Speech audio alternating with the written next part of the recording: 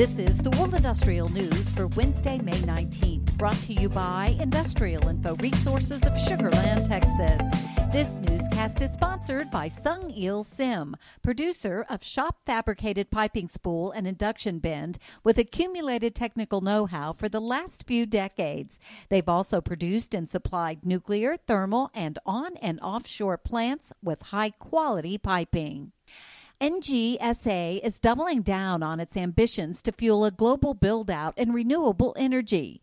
In addition to its 3 gigawatts of renewable generation set to be commissioned in 2021, the company aims to install a total of 50 gigawatts by 2025 and 80 gigawatts by 2030, with the U.S. accounting for a sizable portion. Industrial Info is tracking nearly $38 billion in active projects worldwide from NG, including more than $3.4 billion worth in the U.S., nearly half of which is related to wind and solar projects in Texas. U.S. power companies are increasingly pledging to reduce their carbon emissions and move to net zero emissions by an established date. While companies are pledging different interim goals in the emissions reduction process, most are taking a similar direction in how they are doing this: a build-out or upgrades to renewable assets such as wind and solar, and the life extensions of existing nuclear power plants.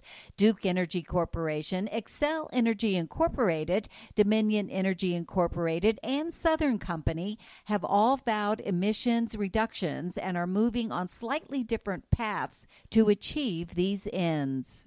The chemical processing industry in Europe's DACH region, which includes Germany, Switzerland, and Austria, is preparing for 101 in-plant capital spending projects with a total investment value of $1.71 billion. The projects will address the region's growing demand for petrochemicals, plastics, and specialty chemicals, among other chemical products.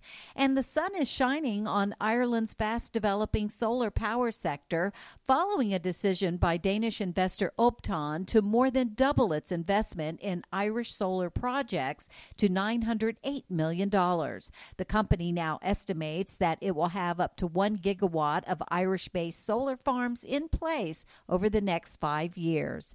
For details on these and other breaking news, read the full stories at www.industrialinfo.com. I'm Peggy Tuck, reporting for Industrial Info News.